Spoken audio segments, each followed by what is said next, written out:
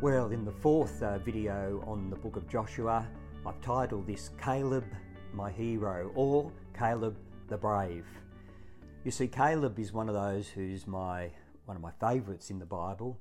Actually, I have a lot of favourites, but he's up there, and let me tell you why. Because Caleb, at this point in the book, in chapter 14, verses 10 to 12, is 85.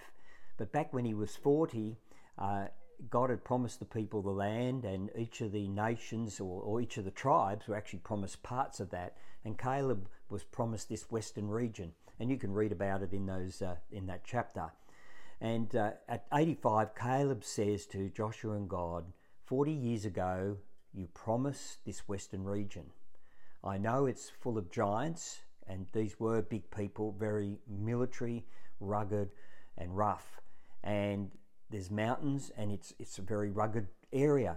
But at 85, I'm up for it. I'd like to be thinking that at 85, I'm thinking like that. Too many people check out of life at whatever age it is because they just want to drift over the horizon, or they want to play golf every day. Nothing against golf. But when we're on a mission and a plan that God has for us and a purpose, we don't check out till we're dead.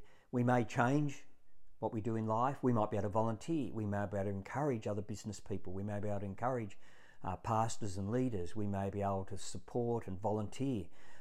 There's many things we can do, work a couple of shifts a week. It doesn't matter what it is, but God's called us for a purpose.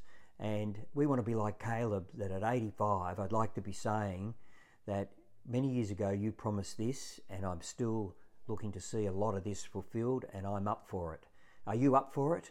Or have you given up at 20, 30, 40, 50, 60? There's some research out of a university in America that says at 67 years of age, most people have got nothing new to say. Well, I reckon at 20, 30, 40 and 50, most people have got nothing new to say, because I was one of them until I realised into my 40s that I needed to read, I needed to listen, I needed to grow.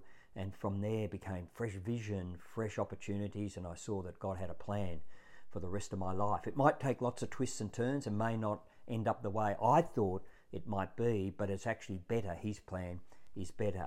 And Caleb at 85 was up for it. Are you?